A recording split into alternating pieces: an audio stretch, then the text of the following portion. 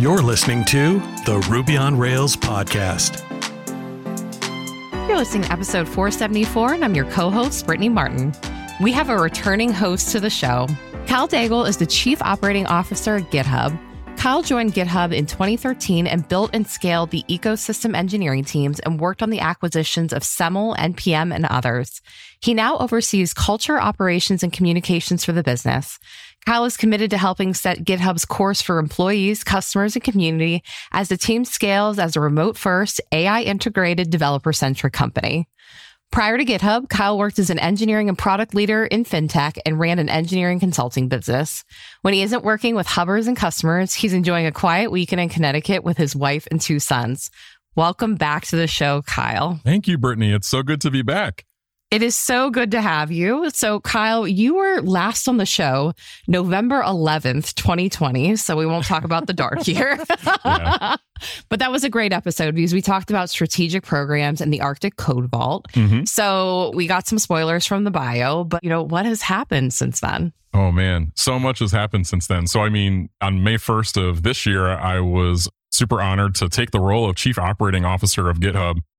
Ironically, the Saturday before that, just about, I think, was my 10-year GitHub anniversary. And so I've gotten to see GitHub change and grow through all of that time, from a relatively small company that got some funding to being acquired by Microsoft to where we are today.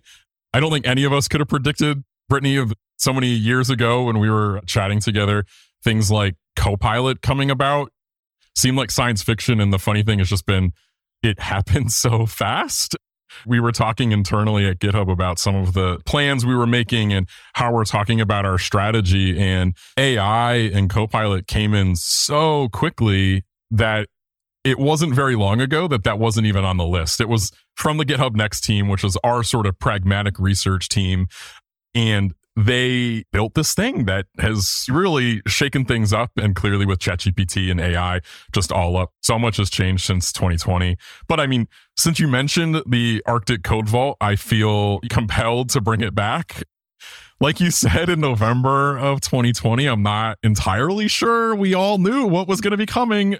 And so it seems, I guess prescient is the correct word, but maybe that's not quite right. However, the Arctic Code Vault, we took the world's most popular open source code and put it on this silver halide film that's supposed to last 1,000 years after testing. And so we had done that. And since then, last fall, we had to wait for the pandemic to sort of calm down a little bit. But what we did was we built this massive steel vault to actually contain all the reels. And very interestingly, we were working with a group of anthropologists and sociologists, and one of the things that they told us about this entire project was that only beautiful, interesting things are maintained via antiquity. So if it looks boring or if it's not interesting, it gets thrown out or left behind.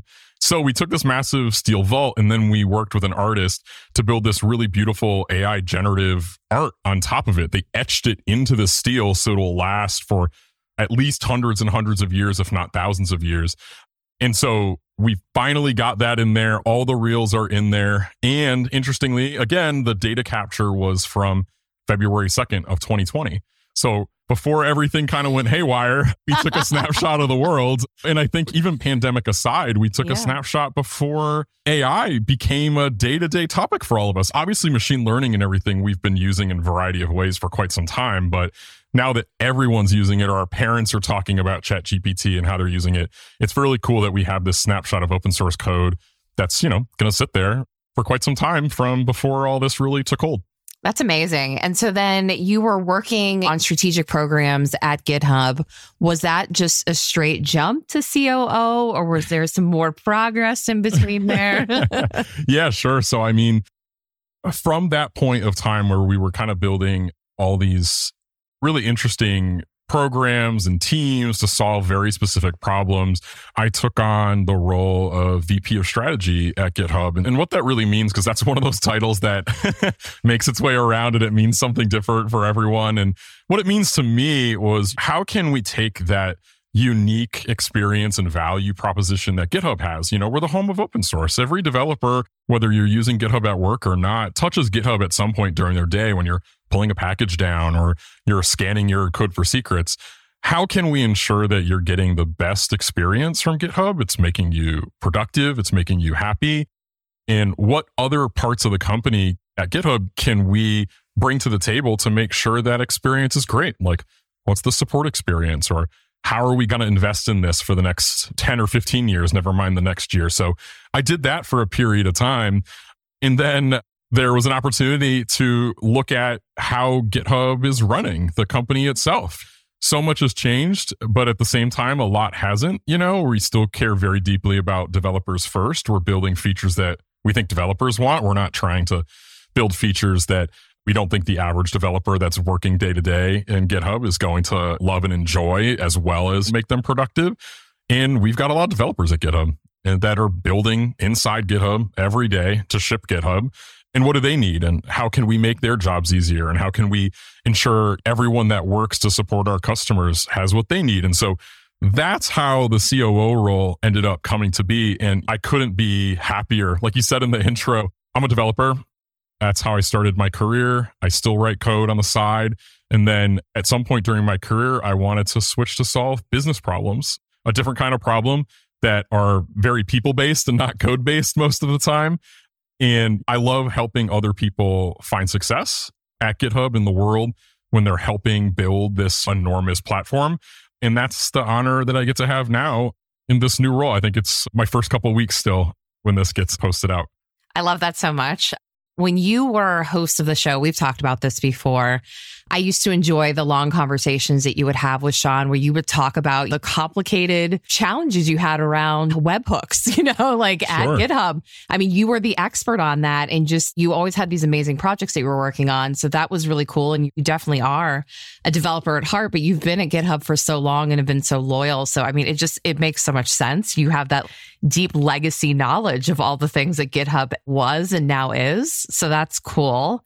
And then also, you've always been remote. I love that you are a COO for a company that is remote first, because I remember thinking to myself, how cool is that Kyle has made remote first work for him, and now it's a standard. Isn't that amazing? Yeah, I mean, I've been thinking about this a fair bit myself, because I've always been remote. And I think over the past 4 years or so, GitHub has become increasingly work from wherever you are, including the leadership team itself, which has made like a huge difference. For all the time that we spent at home during the pandemic, I think it demonstrated that with the right investment, with the right support, with the right enablement, we can do most of our work from wherever we are.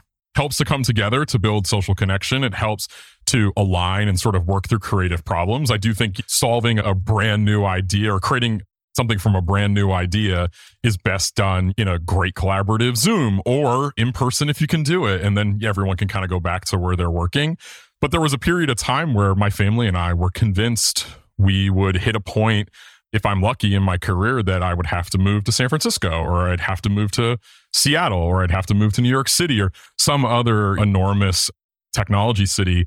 And now I've been pretty passionate about that not being a thing that I have to do. And not because all those cities are not wonderful places and I love visiting them, but I've made a choice to optimize for my family. I live next door to my brother now. Our families are nearby, and I really value that. And I get to work for one of the largest websites in the world that help developers do their best work every single day. And so in this role, I get the pleasure of being able to continue to invest in that remote work aspect of GitHub and how we enable hubbers to do a great job, because remote doesn't come for free. It takes more effort, in my opinion, than just having everyone come to an office, because you have to enable all kinds of different workflows that are easy to do when you and I run into each other in the hallway. You can't really run into each other. You have to chat on Slack. You got to do email. You got to look at your GitHub project board. You got to go on Zoom or Teams or whatever. Doing that work has given me so much sort of joy and energy, because it's going to allow people to make the right choice for them and get to do some of the best work of their lives. Okay. Wow. I'm passionate about this, Brittany. I know. I love that. That's so great, Kyle. As an engineering manager or an engineer, too much of your time gets sucked up with downtime issues, troubleshooting, and error tracking. How can you spend more time shipping code and less time putting out fires? This is a question I'm always asking myself. Well, Honey Badger is how. It's a suite of monitoring tools made specifically for developers. It's the only system that combines error monitoring, uptime monitoring, and cron and heartbeat monitoring into one clean, fast interface. Sure, you can get familiar with any interface, but why waste your time learning some Franken-style interface that looks like an airline cockpit when what you need is clarity and speed? You won't know if Honey Badger will really save you time and trouble until you can see how it works in your own toolchain. With 2 lines of code and 5 minutes, you can see for yourself. Honey Badger automatically hooks into popular web frameworks like Ruby on Rails, job systems, authentication libraries, and front-end JavaScript. Imagine fixing errors before your users can even report them. 5 minutes of your time with a free trial is all it takes to see if it will work for you. It just might be the best 5 minutes you've spent in a long while. Check out honeybadger.io. I'm curious, what is a day in the life of the COO of GitHub? Even though you're a couple weeks in, we'll give that disclaimer. Sure. But is there a typical day at this point? The typical day starts with me usually getting on my computer for work around 8:30. My kids hop on the bus around 8:15. I'm in Connecticut. I'm in the farm portion of Connecticut. Identify with Boston, not New York. And so I'm in the Eastern time zone. The vast majority of the folks that I work with tend to be in either Central or Western time zone. So usually between 8:30 to 11, I'm either reading or writing documents. And so I'm responding to ideas that people have. I'm responding to sort of proposals on how we can invest in a great Hubber experience, or where we're putting our attention on our IT systems and what tools we're using and why we're using them, or maybe less exciting things like what procurement systems should look like and why they're working that way. I do all that in the morning. I find reading and writing just much easier to do in the morning. I never used to say I was a morning person, but having kids changes you. Welcome to our team, Kyle. It's exactly. And now I'm like definitely a morning person. So I do all of that. I was talking to a friend and I just went through some Google Docs and I sort of started to count the words. And on an average day, I'm usually reading like 150,000 words at this point. Like it's a crap ton of words, just because my style is I like to build as much context as I possibly can. And then I just hopefully enable others to make decisions. And that usually starts around 11:30 a.m., 11 a.m. Eastern, if I'm being maybe slightly less kind to my colleagues on the West Coast who have to do an 8 a.m. meeting with me. And so then I kind of have theme days. Monday's my first team day. So all of my directs meet with me on Monday in a leads meeting, and all the folks that work with me meet with me on Monday. On Tuesday is our leadership team day. So we have a staff meeting where we're reviewing the business, we're reviewing the various products, how they're working, why they're working that way, where we need to invest. That's another all-day meeting. On Wednesday and Thursday, I focus with my teams. So that means doing subgroup meetings. That means joining in and listening in on the plans for GitHub Universe for this year. And then Friday, I try to keep clean for me to meet with people in the community, people who are working in software, and for me to do some of my sort of like deep thinking. If you know of Bill Gates' Think Weeks, I think Warren Buffett does something similarly. I try to keep most Fridays free so that way I can sit down and kind of figure out the hardest problem of the week. And so I mentioned switching from engineering to business problems mainly because I'm chasing the hardest problems from my perspective. And it's not engineering problems aren't development problems aren't difficult. They definitely are, but I enjoy the complexity of the overall business problems, which include people and customers and systems, like all in one. And so most of my days are just going to the next hardest problem and then working with my fabulous team to take what's been figured out and help deliver it for GitHub. Wow, Kyle, you sound like a certified professional. I am extremely impressed. I mean, it never used to be this way. In the good old days, Brittany, I was definitely the like sit down, enter the flow state for a couple of hours, pop off and have breakfast, maybe put on a Twitch stream, and then like put my nose back down. And nowadays it's color-coded calendars, to-do list systems, very little email, that sort of thing. I love that. So you're coming at it in a different way, because we've met those business people out there that want to start their own business and they realize that they're going to need technical help. And so they already have the business acumen. And so they get the technical skills so that way they can make that transition over either to a developer or their own technical co-founder. You were already technical. And so you wanted to take on the business challenges. So I'm curious, do you have any advice for developers out there who eventually want to make it to a C-suite role and they're going to need at least some background on those business challenges. How did you get that experience, and did you reach outwards to anything in order to get that to happen? I think there's a couple different ways to get more of that sort of holistic experience after you feel pretty confident about your development side. I think one of the things I did was doing work with nonprofits. I think there's a great reason to do that, to help the community or help solve the problem that you're working with. For me, there was a local nonprofit, the Hockanum Valley Community Council, that helped my local hometown that I'm no longer in, basically just help with food insecurity, job placement services, and et cetera.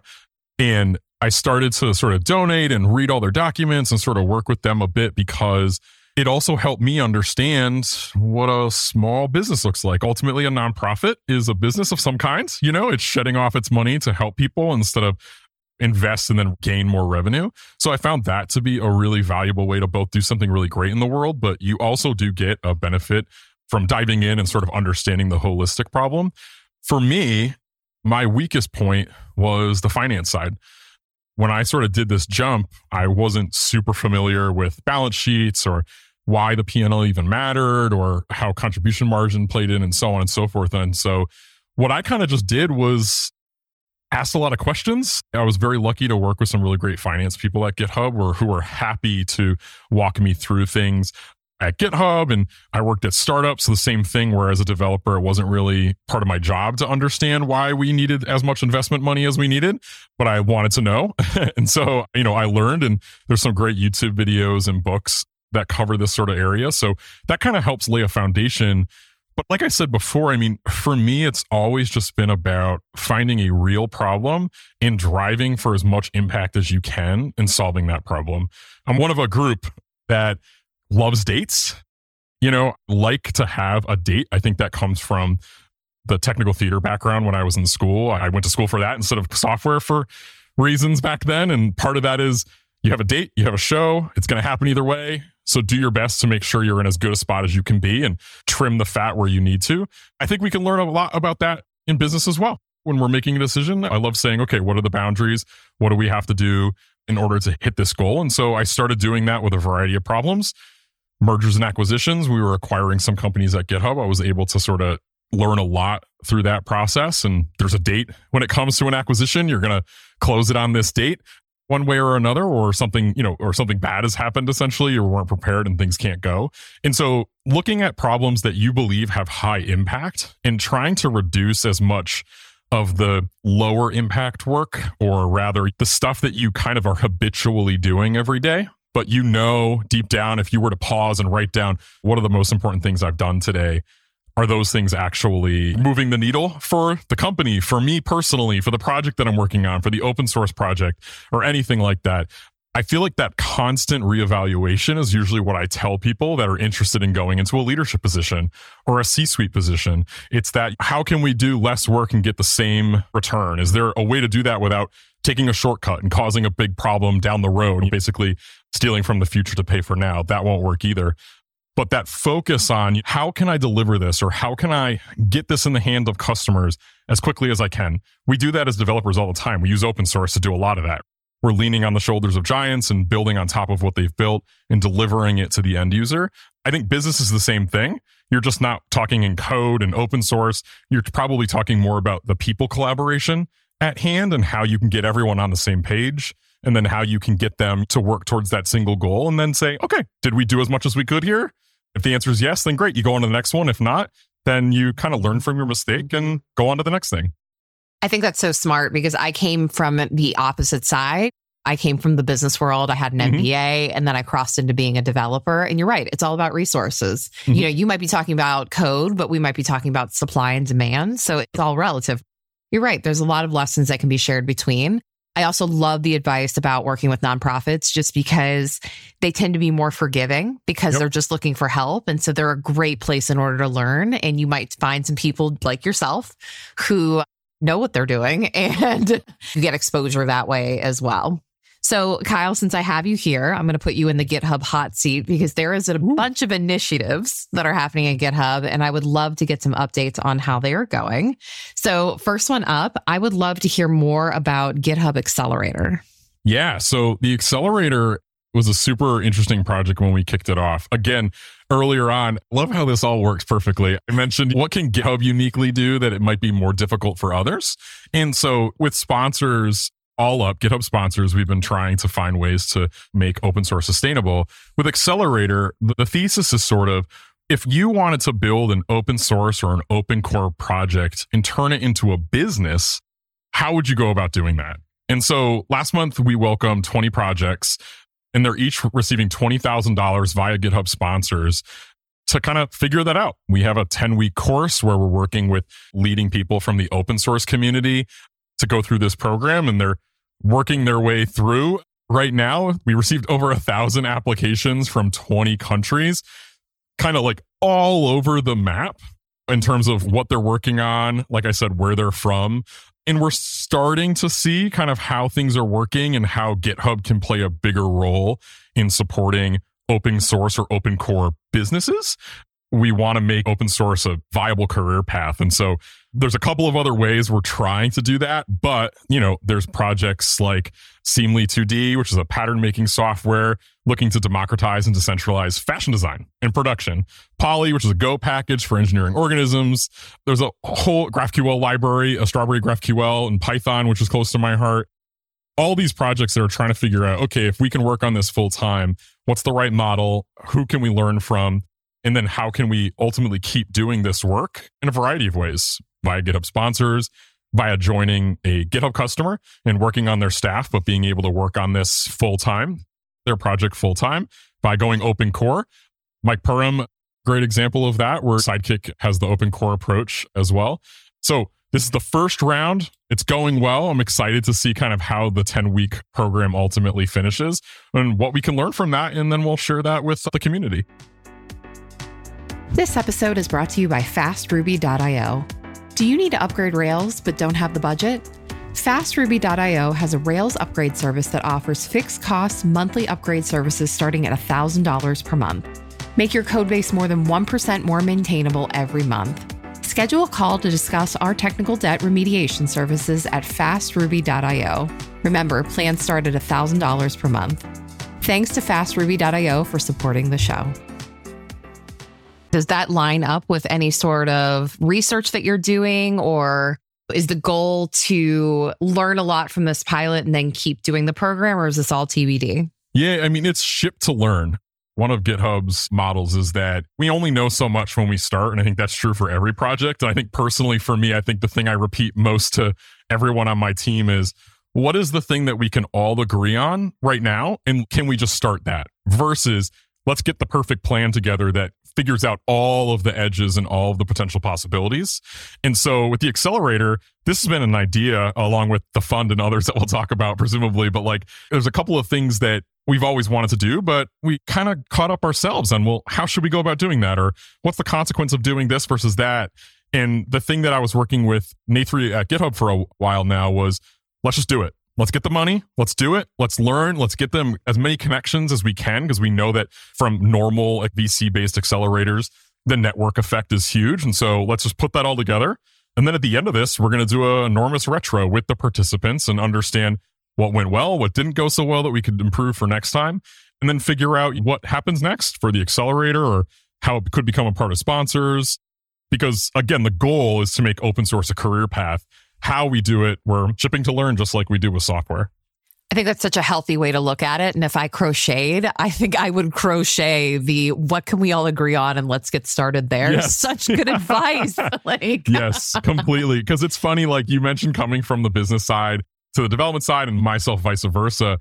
It feels like every time I'm in a meeting where there's kind of like friction or we're not really sure how to take that next step, whether that be product, design, business stuff, operations, whatever, usually we can all go, okay, but like we could give them money and they'll figure it out. Or like we could start this program and they'll kind of take it from there. Or in product, we can say, well, let's just get them into the product and see how they use it. And we can learn from it.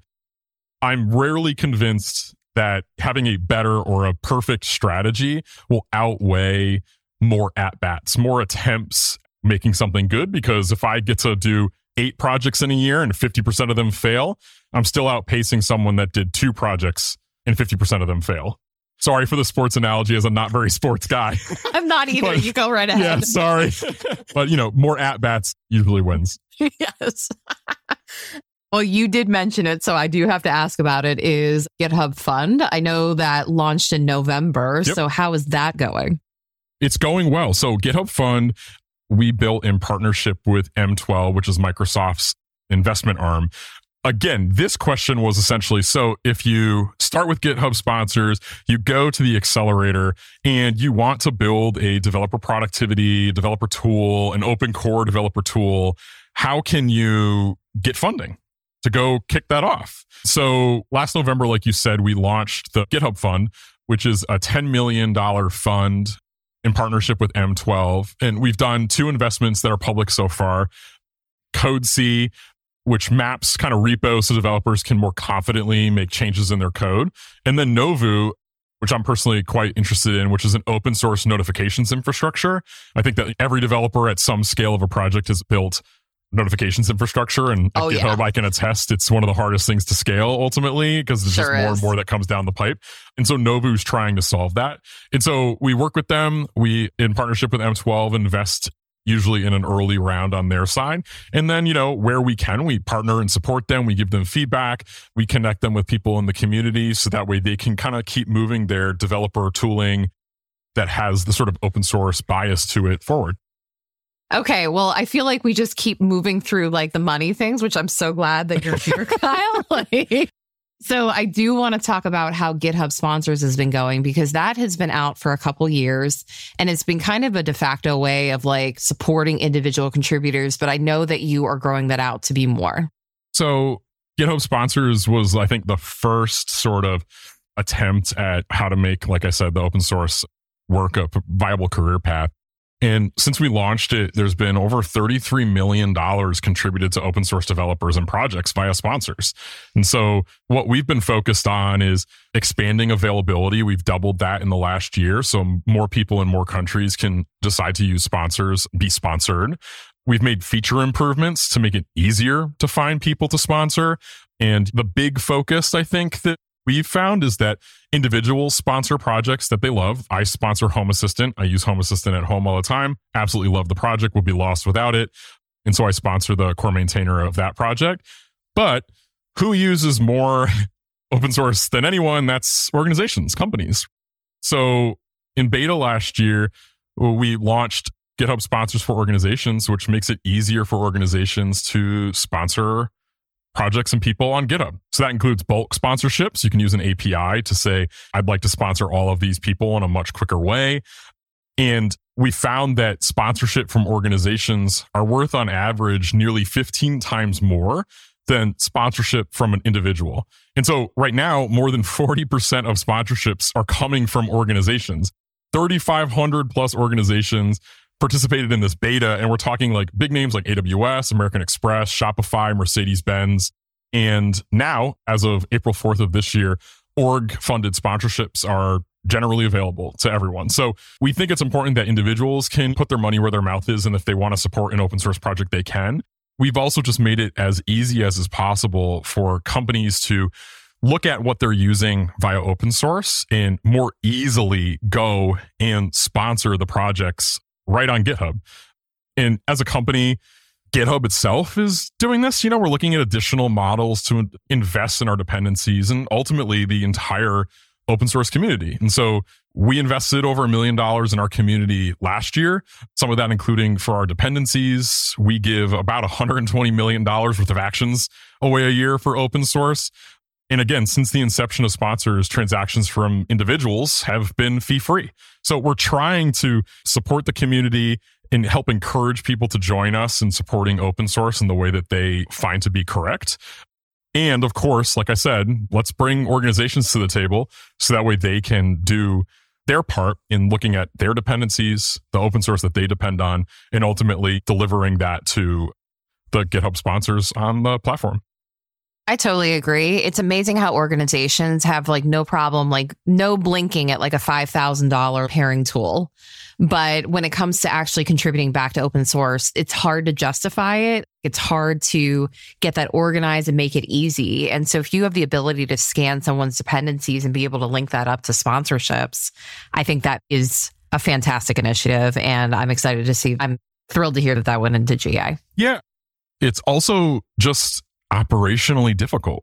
I think for most of GitHub customers, when we talk to them about why aren't you playing a bigger role in open source, it's very rare that a customer or someone in the community is going, well, we don't want to, or it's not important to us. You know what I mean? The reality is there's a legal team, there's a finance team, there's a procurement team somewhere going, well, how am I going to send $100 checks or $5,000 checks to open source projects? Who do I get a tax form from? They're not all in the United States, and so on and so forth. And so while I think that when sponsors started, it felt like just an easier way to, you're already storing your code here, you're already pulling open source from here. Why don't you help the open source projects that you love on GitHub? But I think where it's evolved to is similar to how we've changed the way developer productivity works, or how we're ensuring that teams can collaborate well together. Well, a big corporation should be able to say, we've put aside money for open source. Now, how do we distribute it? And GitHub can now kind of raise its hand and say, well, we have a tool for that. We have a couple of APIs. We have ways for you to figure it out. And I think you can see that in the number of organizations that have chosen to do this. Is just, if you make it easy, I believe that organizations will do the right thing, because we all rely on open source. We need it to be around for a while. And we need folks who choose to sort of go into this career path in running their projects to be able to do that and have a healthy, viable life and career with these easier tools that companies can go use to do it. I agree with you. And holy moly, is it a recruiting tool if you openly care about open source and funding it? It's amazing, because developers know this. And so if you can be one of the first organizations who gets this and openly talks about it, I mean, the recruiting pool, you get your pick. Yep. I mean, I completely agree. It's one of the ways that customers are telling us like how they can both support the community, and also, a lot of these folks they're supporting sometimes decide to join their company and just work on the project full time anyway, or that's kind of one of the ideas behind the accelerator. But also in other ways, it's just your logo is going to show up there when you sponsor it. Similar to my little Gravatar sitting there for Home Assistant. You just got to put your money where your mouth is. And sometimes that was hard to do. And now that it's easier, I think we're seeing more and more companies join us in doing it. Well, the stuff that we've talked about so far today has been pretty cool. But Kyle, let's get to the new stuff. So I want the exclusive. So yesterday, June 13th, some exciting news came out of GitHub. Do you care to share? Oh, man. I mean, there's so much stuff going on. So, okay. It's kind of funny that we talked about all these things and we left AI and the impact of AI towards the end, because normally it's the thing I'm coming out of the barn with. I mean, so we've had Copilot, GitHub's sort of code pair programmer, for a little bit now. It was in technical preview for a while at Universe last year in November. We shared a lot of what's coming down the pipe, and we talked about Copilot X earlier this year, which is sort of our vision for where AI and developer productivity can come together. And clearly there's a chat option it's very cool to use and makes it much easier for you to like debug errors that are happening in your IDE or in your terminal. You can just kind of like type and you can ask it questions about what's going on and why it's going and get an update. There's a documentation tool and experiment that, is generating documentation based on what you're asking of it, as well as sort of the context from the repository. A bunch of other experiments in the Copilot X vein, but nowadays, I feel like every developer has played with some version of this or ChatGPT to do some of this work. And I think the thing that I've been most interested in these studies about what's the impact of this has been, we talk about more developer productivity, or that you're able to develop code faster. Or we did a study that said people who use Copilot say that they're feeling more fulfilled in their job than they were before. But I think the thing that we're all kind of curious about is like, what's the impact in the day-to-day on a team? Because that's generally how you're writing code. Like some folks are writing code on their own. That's me right now because I'm not writing code at work. I'm writing it for my own personal projects. But, most folks at work are writing it as part of a team. So we partnered with Wakefield Research to kind of investigate this with us. And so kind of like hot off the presses, there was a survey of 500 US-based developers at companies with 1,000 plus employees. So relatively big companies. And what we found is that almost every developer is using some type of AI coding tool, either at work or in their personal life. It is so pervasive across sort of all of their use. And then 70% of developers believe that using AI coding tools will offer them an advantage at work, with learning and development being at the top of the list. We talk about productivity gains all the time. And I think when you're looking at a buying decision, like you were saying, no pain buying a $5,000 pair programming tool. And I think that when you're talking to your manager or your manager's manager or the boss or the CTO or whatever, the productivity gains can't be denied.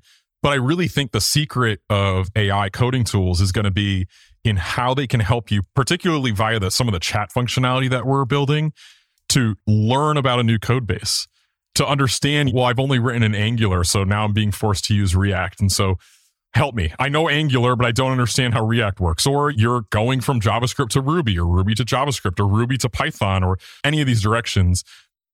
I really think AI and the coding tools and functionality via Copilot are helping both, obviously, the productivity gains, but also, helping developers really level up, whether you're a senior developer, staff developer, junior developer, anywhere on the spectrum.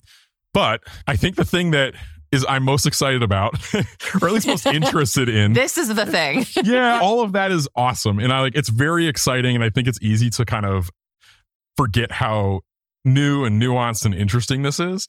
But one of the things I've really been curious about is, if, Brittany, you're using Copilot at work, are we more or less likely to collaborate? It would seem like it could be like the movie Her or something, where we're just focusing on the AI to solve a lot of the problems. But we found that 4 out of 5 of the enterprise developers expect, AI tools are going to enhance team collaboration. They're going to be reviewing code, talking more about the implementation or the architecture or why they're building it a certain way, rather than spending all of their time on just building it. They're able to sort of up-level more of the conversation. And that I find really, really interesting, because I believe software development is ultimately a team sport, whether you look at it from the open source community angle, or you look at it from your business or your enterprise. And so the more time that we can get smart, talented, kind, generous people together to work and talk and create things, and then be sort of superpowered by an AI pair programmer, that's amazing. And so I'm really excited and encouraged by some of the early results of this, because I want AI to be viewed and used as a creative tool for developers to use. That's how I look at it, and that's how I use it day to day. It's helping me get my ideas down on paper faster, so I can spend more time kind of coming up with the idea or perfecting it once I've already sort of gotten that first pass down. So I'm excited to look at this report, because it's just coming out. We're sharing it with the world, more information about how we think developers are going to be working together more remotely than ever in the age of AI. Yeah, so I want to dig into that collaboration piece of it, Kyle, because I think that is really interesting. When you say collaborating, so let's say you're building that tried and trusted notification system, right? Yeah, sure. And you're using AI to help you build that. Is there like a feedback loop that you build your notification well, it's stable? So is there some sort of feedback that's going back into the AI so that when I build my notification system, then I'm given the correct architecture to do it? Or is there a possibility that you and I interface because we're working on the same problem? Could you maybe explain that bit?